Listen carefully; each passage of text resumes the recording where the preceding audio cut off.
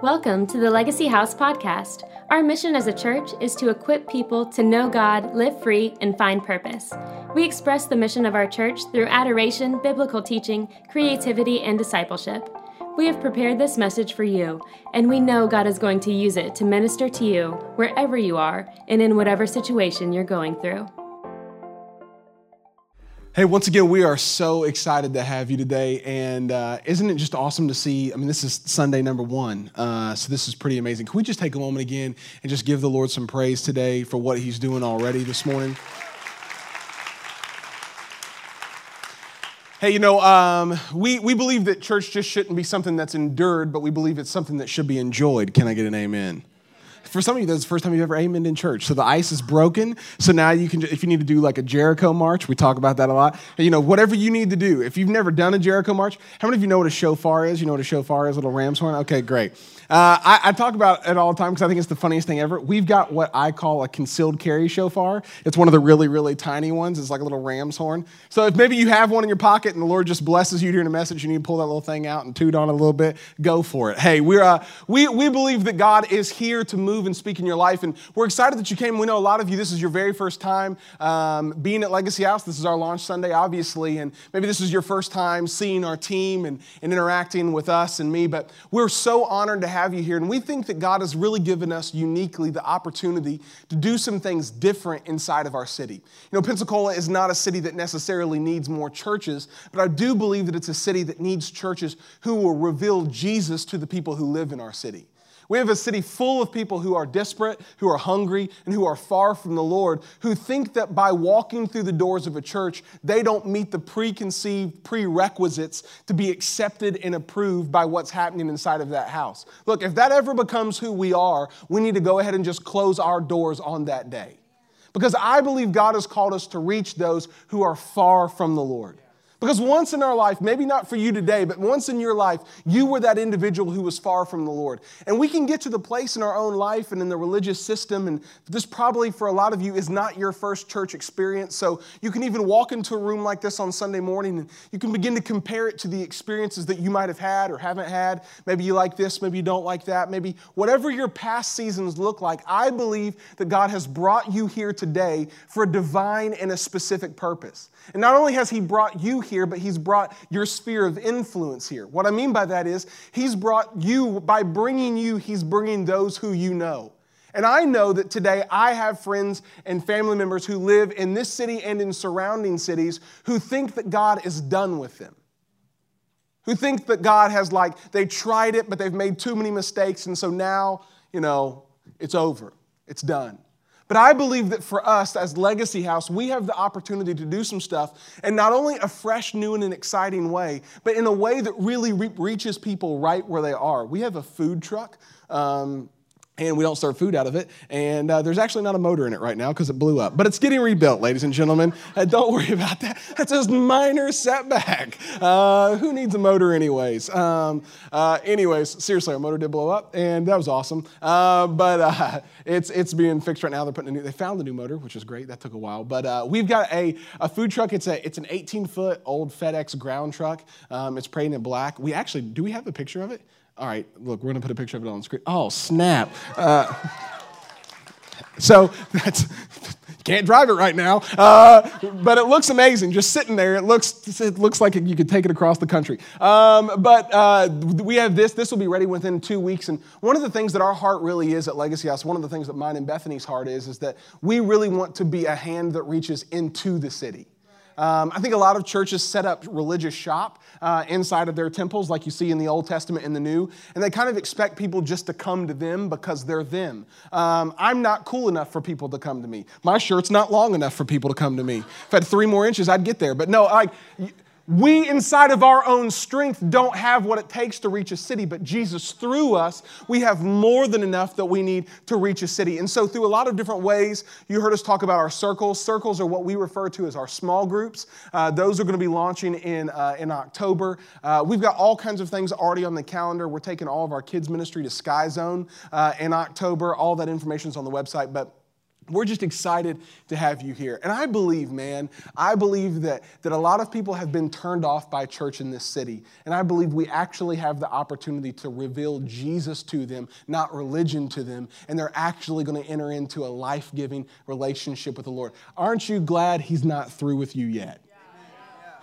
I know that I am. Aren't you glad Jesus didn't leave you right where you are in the midst of your mess, in the midst of your issues, but he brought you out into the place that he has for you? Okay, we're going to just jump in the Word. Go with me to Nehemiah chapter 1. Nehemiah chapter 1. And this morning, we're actually starting a series that I believe is really going to impact your family and your life all the way through over these next few weeks. The beginning of this series, we're calling it Restoration, and we're really looking at the restoring nature of God in our lives. The restoring nature of what he wants to do in us and through us. And so we believe that God is going to move in power and might in our life. But often for God to reach people through us, he first has to be able to reach us. How many of you know that there's a lot of things that God wants to get? If God can get them through you, he can get them to you. That's what a lot of old preachers used to say. If he can get it through you, he can get it to you. And what he means by that is that there's some things God wants to use you to do, but there's some things God wants to first fix inside of us. And if we'll be open with hands that say, Lord, here I am, use me, send me, shape me, do whatever you got to do. But if we'll be willing to say, Lord, here I am, shape my life, then what we'll find is God can begin to restore every single area of our life. God can begin to mold and shape and rearrange and bring us into the place that God has perfectly aligned for us. Nehemiah chapter 1, and we're going to begin reading in verse 4. Nehemiah chapter 1. In verse 4, and we're going to talk a little bit about the story of Nehemiah. I think Nehemiah was one of the greatest builders in the gospel. Really, he was not just a construction worker, but he was a man of God. And I believe there's probably some of you in here today who you really need some healing inside of your heart. You might be an FSU fan, and you walked in the room today, and you feel like God has forsaken you because Louisville just hung 63 on you yesterday. Look, you know what? God might be, there is an enemy in the camp. And but I'm sorry that you root for FSU, really. But no, I'm sorry that God, he's going to restore your heart today. But often in our lives, it's funny because we laugh about things like that because things like that, as small as they are, they do affect us. They bother us, right? It's I don't know why it bothers me. I've never played for them. They've never given me a jersey. They don't even know my name. But yet somehow it bothers me. It's because it's something that we're invested in. I believe God has called us to be invested in the kingdom of God. We can begin to take responsibility for some things happening around us, and we're like, hey, I believe that God hasn't called me just to be a part of the issue, but God has called me to actually fix the issue. Nehemiah chapter 1, I'm going to begin reading in verse 4. It says, as soon as I heard these words, this is Nehemiah speaking, he said, I sat down and I wept, and I mourned for days. I continued fasting and praying before the God of heaven, and I said, O Lord God of heaven, the great and the awesome God, who keeps covenant and steadfast love with those who love him and keep his commandments. Let your ear be attentive and your eyes be open to hear the prayer of your servant. Now, before you pray day and night for the people of Israel and your servants, confessing the sins of the people of Israel, which we have sinned against you. Even I and my father's house have sinned against you. Can I pray for you this morning? Father, we thank you today. Lord, we just thank you for this amazing Sunday. Lord, we thank you that it's not just a launch day for Legacy House, but Lord, it's the beginning, Lord, of what you want to do through the destiny of this church. God, I pray that you would begin to stir in the hearts of people right now, Lord, the position and the role that they play inside of this house. Lord, I pray that you'd begin to stir in their hearts today the areas of their life that you not only want to restore, but can restore. Father, we give you praise. We give you glory. In Jesus' name pray. Amen. So Nehemiah here, if you're unfamiliar with the story, let me give you a little bit of context, a little bit of background. Nehemiah was a mighty man of God, but the walls of the city of Jerusalem had begun to deteriorate over years. And not only had they kind of deteriorated, but they had really begun to completely crumble. And the problem with that was that no one was really stepping up to the plate to do anything about it. Everybody saw the issue, but no one was really willing to fix the issue. Everybody could see that the walls were falling down, right? It was an obvious problem in the city. There was big gaps. We're not just talking like the hinges were getting rusty. We're talking there's places where the wall just did not even exist anymore. And so here's all these issues that are happening, and all of a sudden the Lord begins to speak to Nehemiah about his responsibility to rebuild the wall. All of a sudden the Lord begins to speak to him about his own life. But yet, As he's speaking to him about his own life, he's speaking to him about an issue that he has nothing to do with. It's interesting for God to speak to the issues that we're aware of. It's a whole other thing when God begins to speak to the issues that we had no part of. I don't know about you, but for me, in my own life, I've created enough issues that often I don't need God to speak to me about somebody else's issue. I've got enough on my own for God to take care of. I've got enough things in my own heart and my own life that I could just get God to speak to me right here, right now. Then we can move forward. But here's what begins to set Nehemiah apart as a man of God. Nehemiah began to see that, you know what, here's what we're going to do. The Lord begins to speak to him about the walls who were deteriorating. And then Nehemiah's response is what's found in verse 4. He said, as soon as I heard these words, I sat down and I wept and I mourned for days. I continued fasting and praying. And he begins to call out to the Lord and he begins to confess to the Lord and he begins to repent before the Lord. And he does all of these things. But Nehemiah had nothing to do with the deterioration of the walls. He had nothing to do with the current stage, setting, or situation that was happening. But yet Nehemiah decided inside of his life that he was going to be a restorer of the broken walls. Today, as we jump into this text and we look at some things, I believe that God is really going to begin to shape and mold our lives to the life that we desire to have. You know, the Bible says that every good and perfect thing comes from the Lord. Can I get an amen? Okay, every good and perfect thing comes from the Lord. That means that God says, not only does every good and perfect thing come from me, but I want you to have the desires of your heart.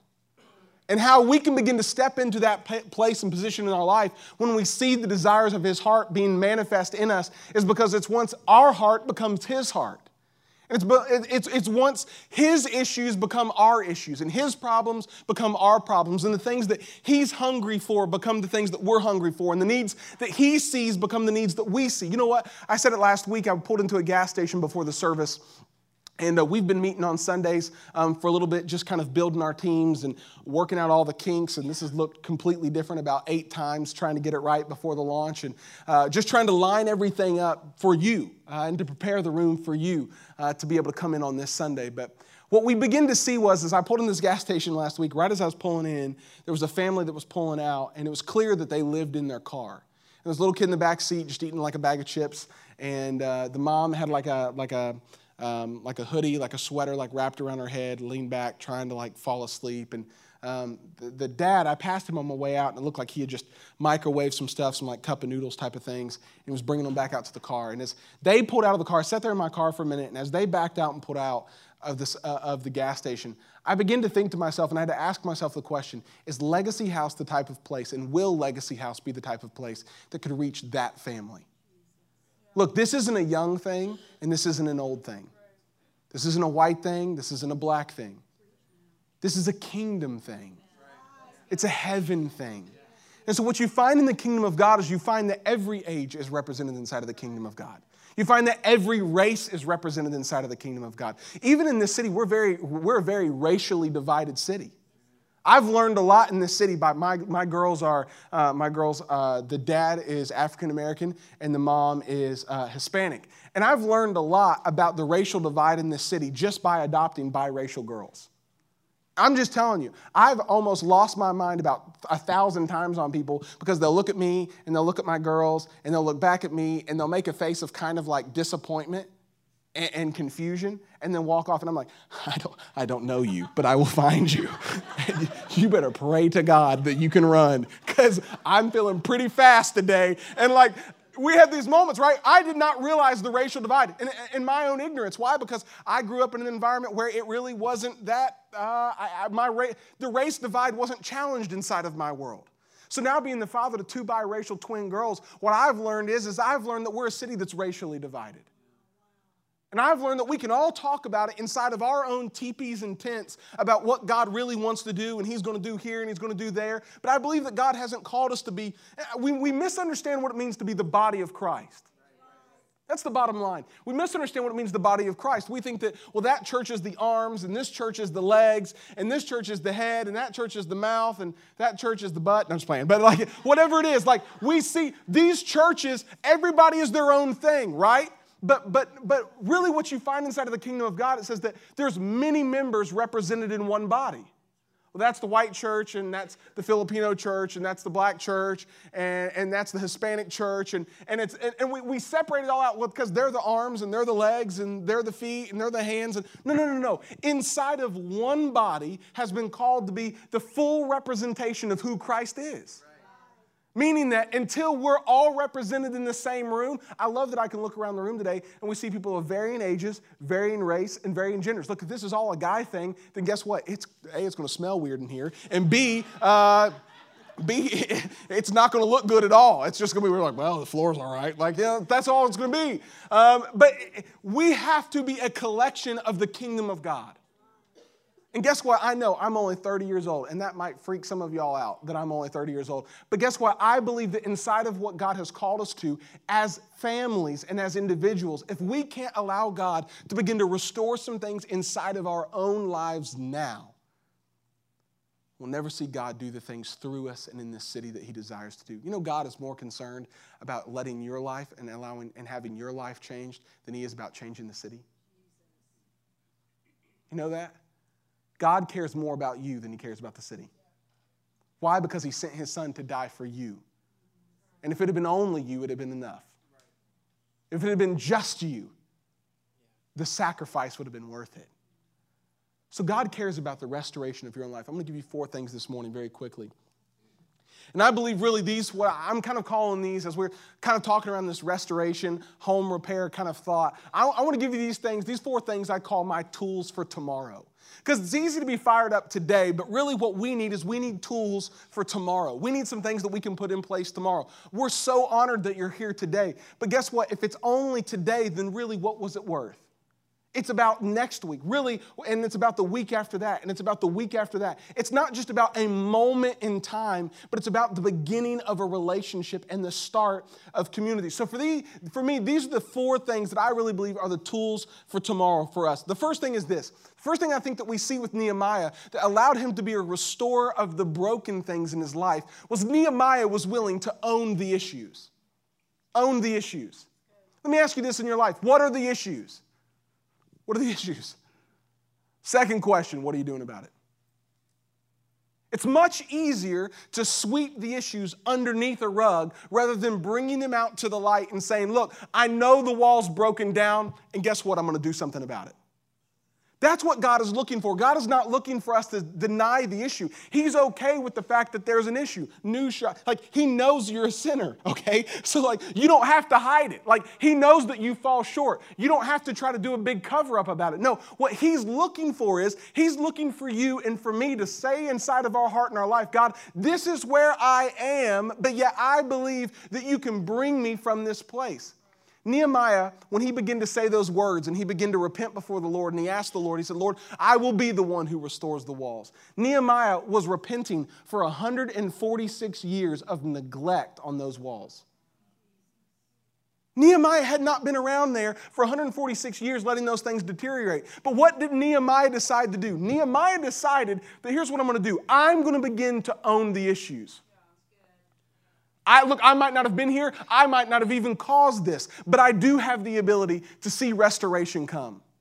God wants to begin to restore some things inside of your life, and for that to begin to happen, I truly believe today that there's some issues inside of your heart and your life that you're going to have to begin to own. That you're going to have to just say, look, God knows they're there, but there is power. You know the Bible says that there's power and there's life and death in the tongue? You know why I believe that there's life and death in the tongue? It's because there's something powerful about when you confess where you are. You ever confess, even if you're in complete privacy, you ever tried to confess a sin out loud, even in complete privacy? You're like, Lord, forgive me for it. You whisper it under your breath. Even though you're the only one in the room, no one could hear you. No one could ever hold it against you. But why? There's something about when our ears hear our mouth identify our issue that it does something inside of us. Because now all of a sudden what we've done is we've acknowledged that it actually exists. Here's what had happened for 146 years. 146 years people had walked by that wall. They had seen the issues, but refused to acknowledge that there was any issues. They refused to acknowledge that the wall was even falling down at all. You know what? It's going to be fine. We can get a few more years out of it. All we need is a little bit of time. But guess what? Someone had to own the issue. Someone had to take it by the horns and say, guess what? I'm going to do something about it. I might not have caused it, but I can fix it. Last night we were in here setting up, and our projector, not that one because it's brand new, our projector went out last night at about 7:45. Completely died. Completely dead. Bulb's gone, little circuit board burn up. 7:45, the launch is this morning. Projector's somewhat important to what we got going on here. And one of our home team members, we found one at a Best Buy in Mobile. And he loaded up in his car, drove to Mobile, and got it and brought it back. And we put it in at about 10:30 last night, and it worked. Praise God. And it was just, it's funny because you know what? Often in life, when small things or large things go wrong, the easiest thing to do is just to stand around and be like, God, how could you do this to me? The launch is tomorrow, Lord. You know that we need this. People will not get saved if we don't have a projector, Lord. And what you can wind up doing is wasting all this time complaining about the issue rather than owning the issue. God's not looking for people who've mastered the art of complaining. Some of you have, my God. And you could have a doctoral degree in complaining. But you know what? God is not looking for you to find the way to complain about the issue. He does not need us. We did not stand in a circle and say, you know what? The projector's broken. It's going to really stink tomorrow. No, like if there is an issue, there is a resolution to that issue. Yeah, that's good. Bible says that even when there was no way, He made a way. Even when you can't see the direction of the path, the Bible says that He is the lamp unto our feet and the light unto our path. So it might be dark around us, but where we are when we're with Him, there's light enough to see where we're headed. And Nehemiah began to own the issue. He began to say, you know what? I might not have caused this, but I'm willing to do something about it. We bought a home in Austin, Texas. Me and my wife, we moved back from Austin about 7 months ago now, and we loved Austin. It was a great city. God moved. We were youth pastors there. We were actually in youth ministry for 10 years, and Legacy House is really, it's a relaunch of a church that my family, my dad and my mom started 14 years ago called Kingsway, that was here in the city for 14 years, and a lot of you, or some of you were a part of that church, and you saw God move in power and might through all those years, and we were the youth pastors there, and then we moved away to a couple other churches, and we were in Austin, and I bought our first home in Austin, and I'm kind of handy around the house, and you know, kind of handy means you don't completely mess it up. That's what kind of handy means. Like, I only get shocked every now and then when I'm like changing a socket. Like, that's kind of handy. Like, I've gotten hit by 180, but not by 220. Like okay. Like, my arm's just seized up. He'll be back in a minute. That's kind of me. I'm fine with it. I was telling one of the guys the other night, I was on a step ladder at the church we worked at over there, and we're changing out a ceiling fan and putting up a light. And the guy was like, look, the maintenance guy, was like, look, we don't need to turn the breaker off. I'm going to just flip the switch. If I flip the switch to off, there won't be any power to that circuit. I'm like, that doesn't make sense to me. I've never done that before. But okay, because I trust you, because you're like, you know, you probably were Moses' like maintenance man. You're so old. And so like, anyways, I was like, I believe you. Why? Because you're my elder, and I'm supposed to look up to my elders. And so I was like, all right. And so about that time, I stuck a screwdriver up there, and I began to ratchet down on this thing, sitting on top of a 12-foot ladder, mind you, and not even like OSHA would have shut me down. I was just like sitting, like straddling the top of the ladder. And here I am, like with my hands above my head, and that thing hits me with, you know, a Holy Ghost shock. I was like, oh. Like, that's how you know you're sanctified. It's when you get shocked and you don't cuss. You're like, oof, amen. Walking in the goodness of God. Devil thought he had me, couldn't get me. Like, nope, didn't do it. Like, yeah, so you get shocked, and yeah, I was like, yeah, no, still on. Thanks, though. Appreciate it. Hope you get shocked. Hope your hands are wet when you flip that breaker. Like, you just had those moments. But what I found was I began to do renovation on my home, and some people had built a wall in what was the dining room, and they homeschooled their kids, so they turned one side into the office, the other side into the dining room. Well, I figured I had the ability to tear down a wall. Hello, I'm a man, therefore I can. And so I began to, you know, I remember standing there, and some of the students from the youth ministry were over there, and like, where do you begin? I'm like, I don't know. Here, like I don't know, like just pick a place. And so we begin to like open up the wall. And when I pulled back the drywall, there was they had written on one of the inside pieces of the drywall, like, Lord bless this house. So I instantly felt like that meant God had his hand on this renovation project. I was like, oh, amen. The favor is going to go with me on this. And so I began to tear down this wall. Well, then what I realized was I didn't actually possess the skills to finish this thing out. And they had, instead of cutting out the sheetrock and attaching a 2x4 to another 2x4 inside of the wall, they just drilled a 2x4 on or through the sheetrock to another piece of wood. You don't really care. I get it. But what happens is it sunk in the wall. Well, the wall was sunk in a little bit. I'm like, I know what I'll do. I'm just going to get some mud. I'm going to mud it. It's only about 8 inches wide and it wasn't 18. It was 10 feet long. I was like, I'll just smooth it out real good. No one will ever know. Guess what? Everybody knew. And because I did not have the ability to actually fix that wall. That wall was wonky as could be for like the rest of the time we lived there. We had to put a ladder in front of it. People were like, oh, that's a beautiful decoration. I'm like, nope. It hides what I messed up. That's all I messed up. When people showed the house, like you tried to avoid them, like when we sold it, tried to like rank, like you ever had somebody sheepdog you? You know what sheepdogging somebody is? It's like where you get up next to them and you kind of walk in the direction you want them to go. Bethany sheepdogs me all the time in the store. Like when she wants to get you to go to certain areas, they'll walk kind of close and cut you off a little bit. Next thing you know, you're like, how did I end up over here? Sheepdogged. Happened every time. And so we kind of kept them away from that room because I knew the room wasn't right. It was really not right because I did not possess the ability. I was aware that there was an issue, but I did not have the ability to actually do anything about it. I didn't really know before I began to tear down that wall where I needed to go and what I needed to do. The second thing that we see that Nehemiah really begins to do was Nehemiah determined the destination. He didn't just jump into the project wondering what was going to happen. He already knew where he was headed before he set out. Before he began the journey, Nehemiah already knew where he was headed in his own life. I believe for us, as we begin to ask the Lord to begin to restore areas of our life, we have to begin to say, God, what is the destination that you're leading me to? The destination that God is leading you to is the dream and the call that God has placed in your life. You might work at Navy Federal, and that might be your call. You might you might be a school teacher, and that might be your call. You might own your own business and be a small business owner. That might be your call. You might work in full-time ministry. That might be your call. But what I do know is I do know that every single one of you have a call.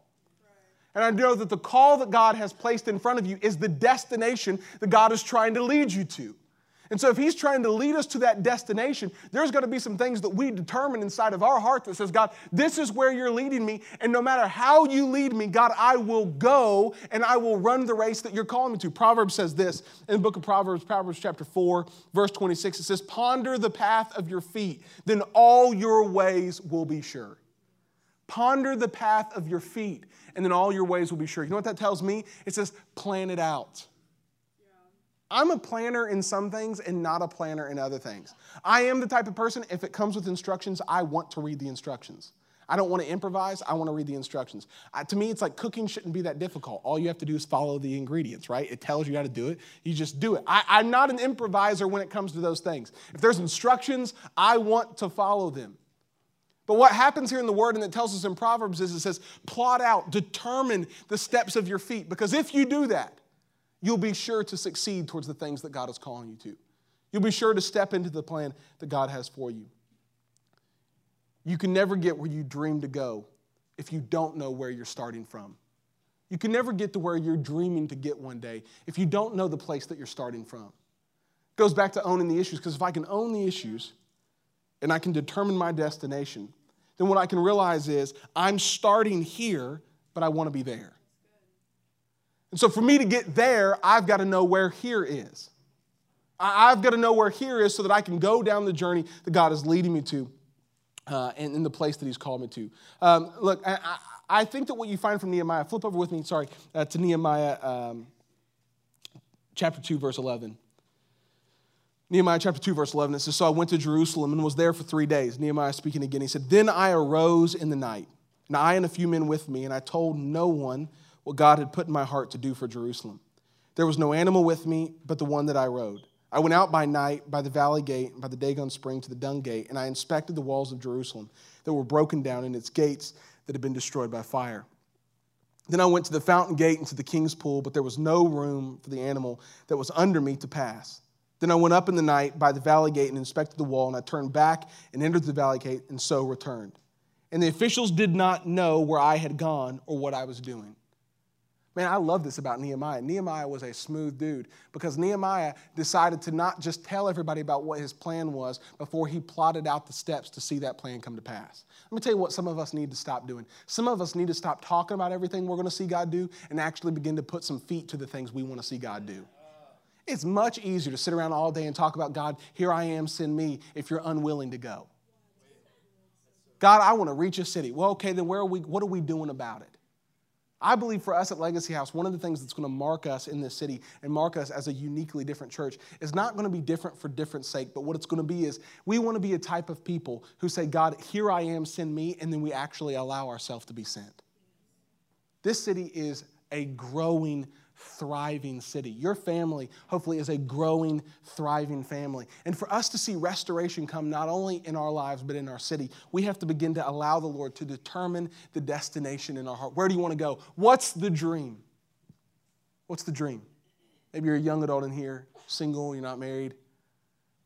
You're thinking about your life and your future. What's the dream? Maybe you're a young family like my wife and myself and raising these girls, and it's funny, they change a lot, 7 months, and they've got their own little personalities, and their hair's totally different. Like one of them's got really straight hair, one of them's got wild hair that like you can't do anything with. They're in like turbans today. They're unbelievably cute. But it's funny. It's funny to watch them develop and grow and to change. Or maybe for you, you've walked through a season of loss. Maybe you're a widow or a widower, and maybe you're divorced, and you're in a season where you just don't understand, God, how did I get here? I believe today God wants to restore those things in your life. He wants to help you begin to own the issue, determine your destination. And the third thing is he wants to help you, give you the faith that will fight, a faith that will fight. I love this with Nehemiah. Nehemiah begins to go on and he talks, and down in the end of verse 2, and he said, then he said to them, you see the trouble we're in, how Jerusalem lies in its ruins with its gate burned. Come, let us build the wall of Jerusalem, that we may no longer suffer derision. I love this because here's what Nehemiah is really saying. Nehemiah's like, look, guys, hey, let's all take a moment. Let's look around. Things aren't okay. Things aren't the way we try to like put them on Facebook like they are.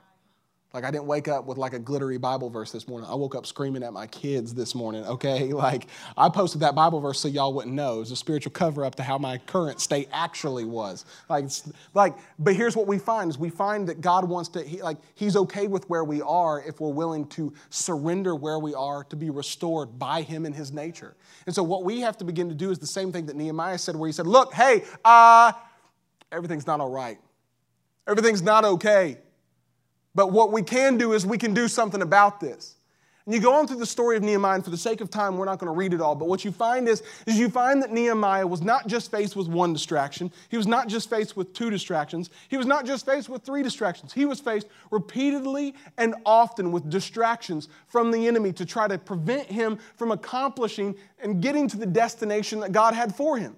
But it says that at one point, Nehemiah was working with a sword in one hand and a hammer in another. That is a bad dude right there. When he's standing up and he's not even allowing anything to distract or deter him, he's swinging a hammer with one and holding the sword with the other. I believe that today, for a lot of us inside of this room, if we could put something inside of our heart that says, Lord, give me a faith that is willing to fight. What are you willing to fight for? What are you willing to fight for? If someone came up and said something stupid to your wife, it would probably get pretty crazy pretty quick. I know it would for me. I'm saved, love Jesus, but I still might fight a little, okay? It would be bad if someone came and messed with my wife or with my girls. I don't understand how some people once they begin to date, here's what I'm concerned about, okay? Let's just decide now.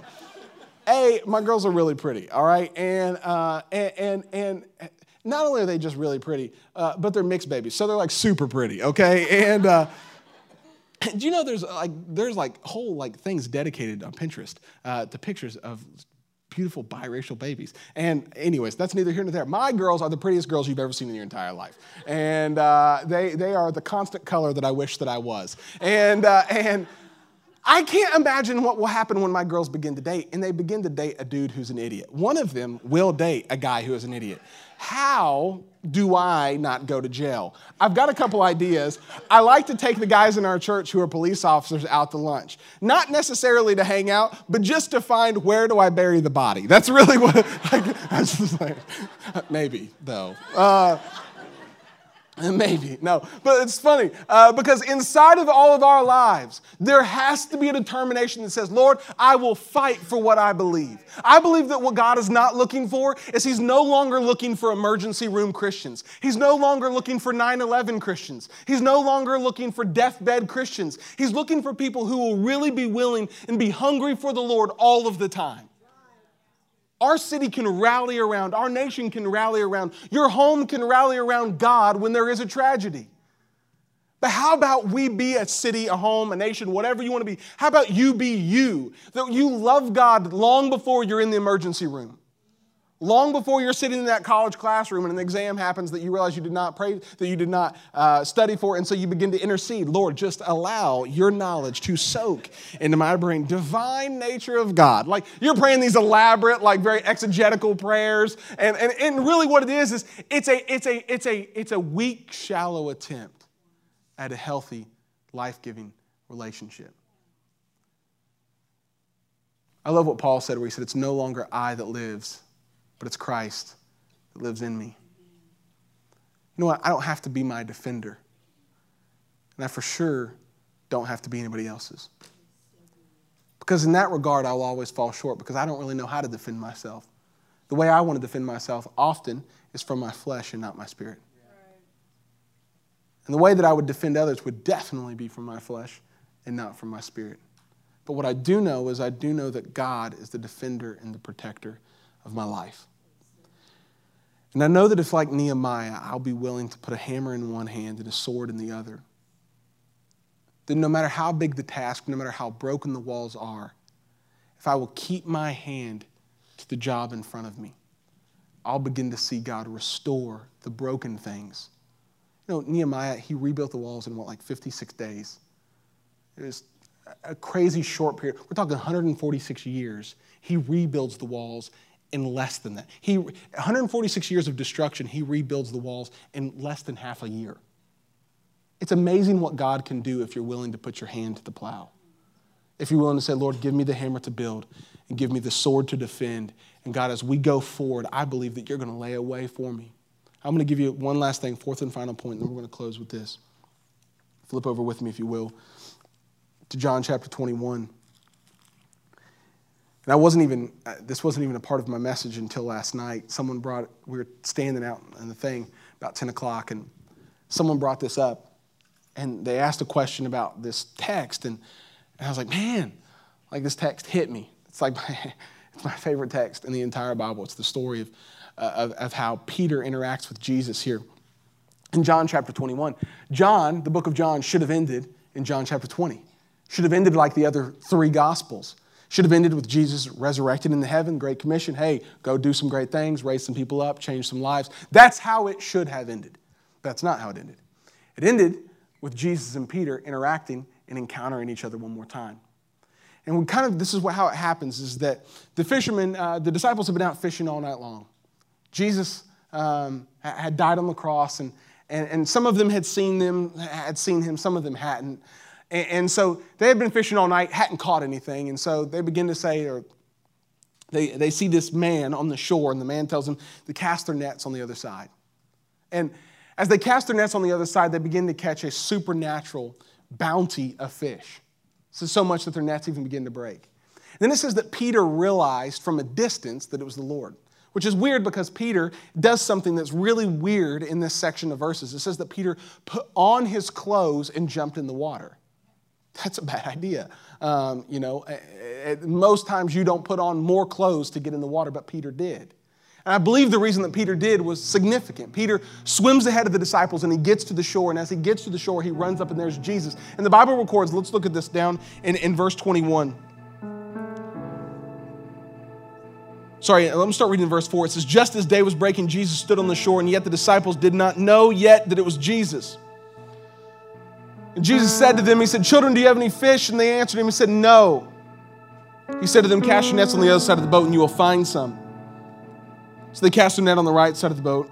There were so many fish that they weren't able to haul it in because of the quantity. The disciples whom loved Jesus, therefore, said, Peter, it is the Lord. I love that the one who loved Jesus the most was the first to recognize who he was. There's significance to your closeness in your walk with the Lord. Man, it wasn't Peter that even could identify it. Why? Because we know what had happened. Peter had denied the Lord, right?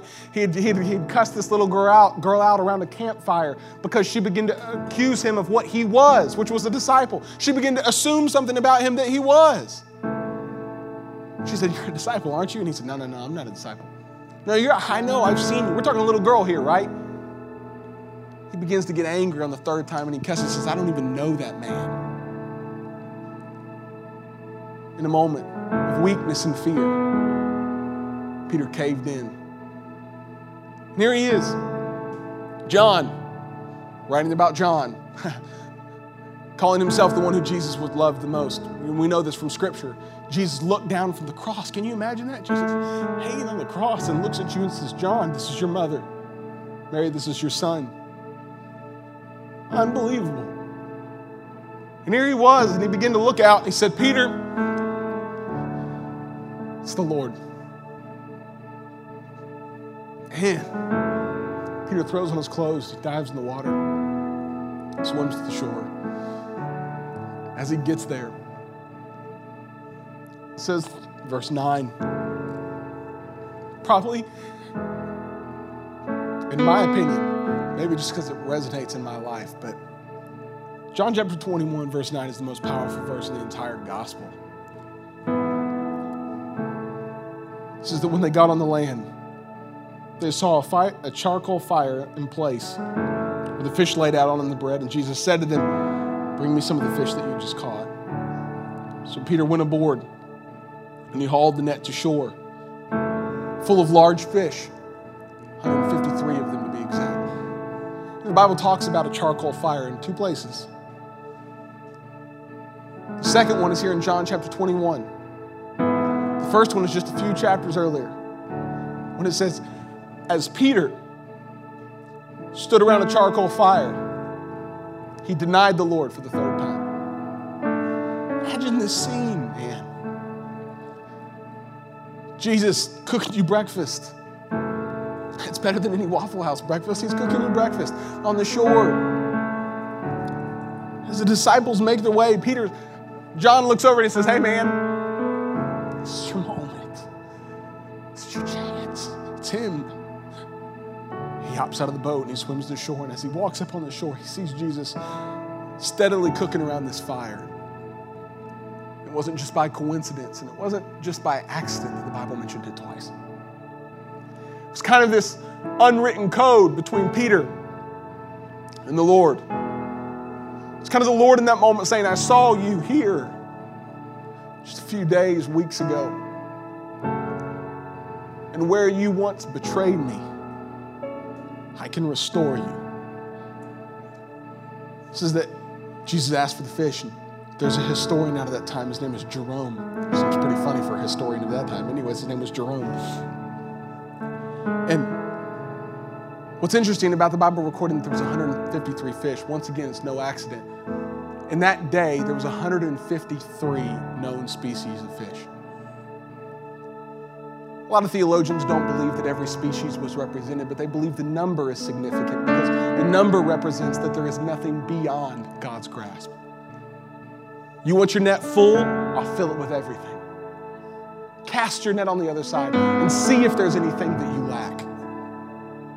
That last and final thing, for us to begin to live that restorative restoration life, is that you got to be hungry for health.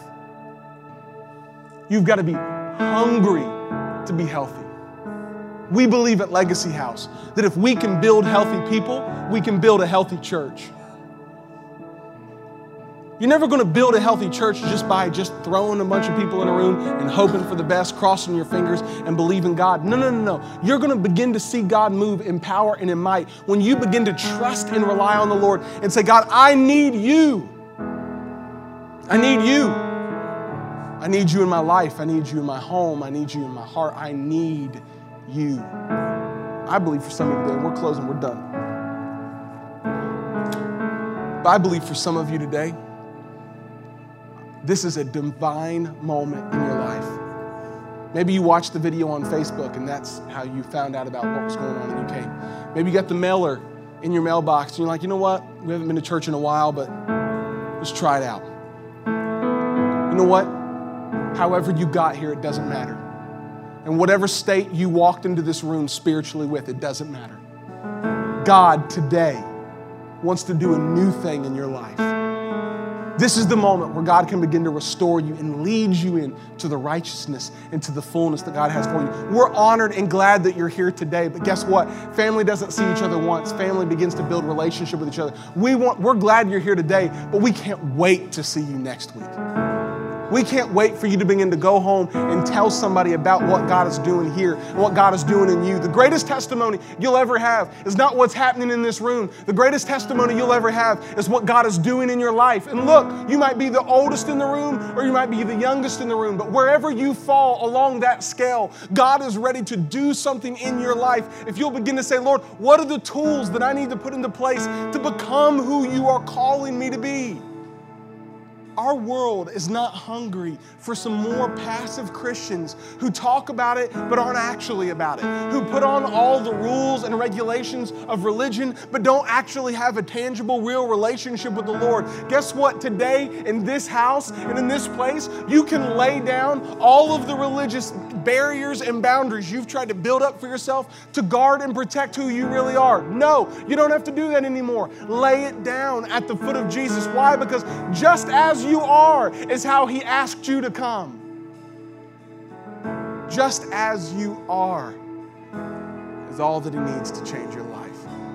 God's about to do an amazing thing, and God is doing an amazing thing inside of this body and inside of this city. Thanks for listening to this week's podcast.